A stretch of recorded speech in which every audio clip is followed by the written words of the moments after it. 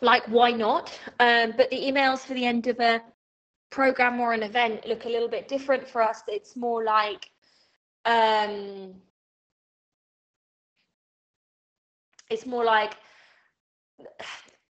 be a bit of a story, but it'll be a bit more of a sales email. So it's like, really focusing on the results. So it'll be like, the bonus is running out, if you've ever wanted to feel, and then you list results. That kind of stuff works really well in the email, that you're focusing on the results of the sale.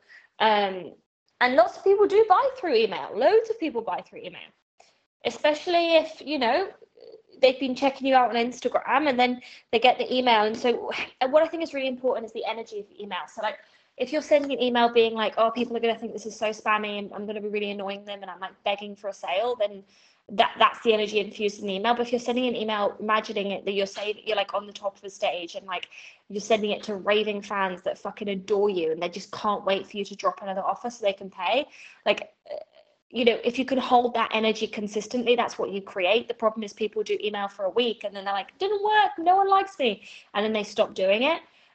So again, here it's the compound effect of doing the things, but also the energy you hold whilst doing the things.